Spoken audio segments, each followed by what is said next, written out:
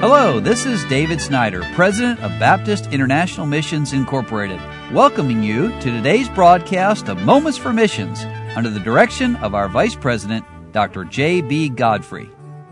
Well, listeners, we're back again today, and I have Dr. David Snyder here, and we've just been putting out a little capsule of some of the great things God has done through the work of BIMI over the years, starting 60 years ago. And yet, even today, new countries are opening up to the gospel, and we're being able to send missionaries. Right. We're not done yet. We're not done till the Lord comes back. Yeah. I mean, I think about not long ago, we had never had a missionary in Mongolia, and that was one of our countries we were praying for. Now we have 3 families working Multiple there, families. and God's using them. And, Yeah.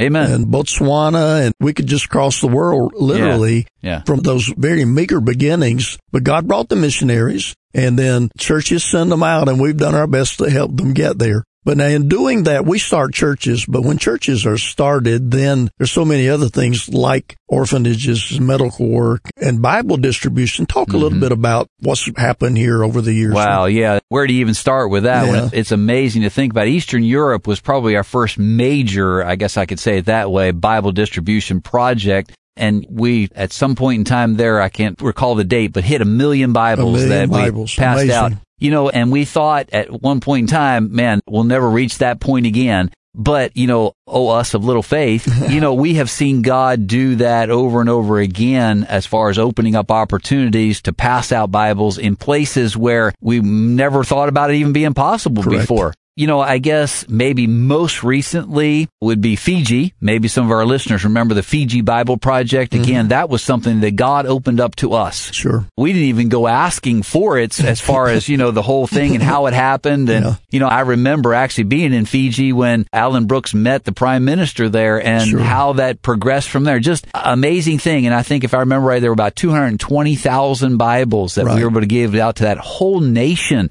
And, you know, through that, now we have a missionary family that's arrived there and just doing a great work because of that Bible project. Then the Lord called them. And then, you know, this year, I'm excited. The Papua New Guinea Bible Project actually kind of is an outgrowth of the Fiji Bible Project because the government in Papua New Guinea saw what happened in Fiji and said, hey, could you come do that here? Right. And we started looking at the numbers and we're like, wow. So I'm praying that in 2020, we can hit that 1 million mark again. That 1 million Bibles will have been passed out in Papua New Guinea. Again, I don't know if it's going to stop there because when you start talking about the seed of the Word of God, it's endless, the things, the possibilities of the things that can happen. So we're seeing people saved through this Bible distribution.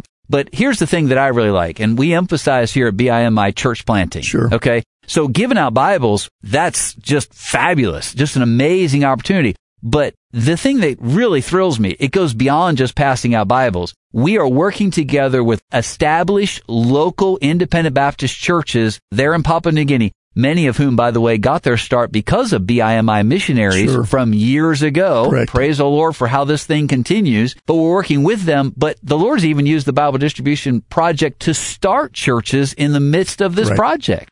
And He's strengthening those churches that are already there. And it's just exciting to hear reports of people who are walking into church with a new Bible and said, hey, I was told to come here to church because I received this Bible. What an opportunity for these pastors to be able to capitalize on that. And, of course, there's a great need there as well for new missionaries to go. Oh, my. Missionaries went in the past. Many of them are in heaven. They did a great work. There's over 1,000 churches. I think I'm right to say 1,800 churches that trace their history back to those early missionaries. But there's such a great need. Listener, as you're hearing us today, maybe God would prick your heart to go to Papua New Guinea as a missionary. Amen. You've been listening to Moments for Missions. For further information, please write to BIMI, P.O. Box 9, Harrison, Tennessee 37341, or call us at 423-344-5050. Or you can visit us online at www.bimi.org. Until next time, may the Lord richly bless you.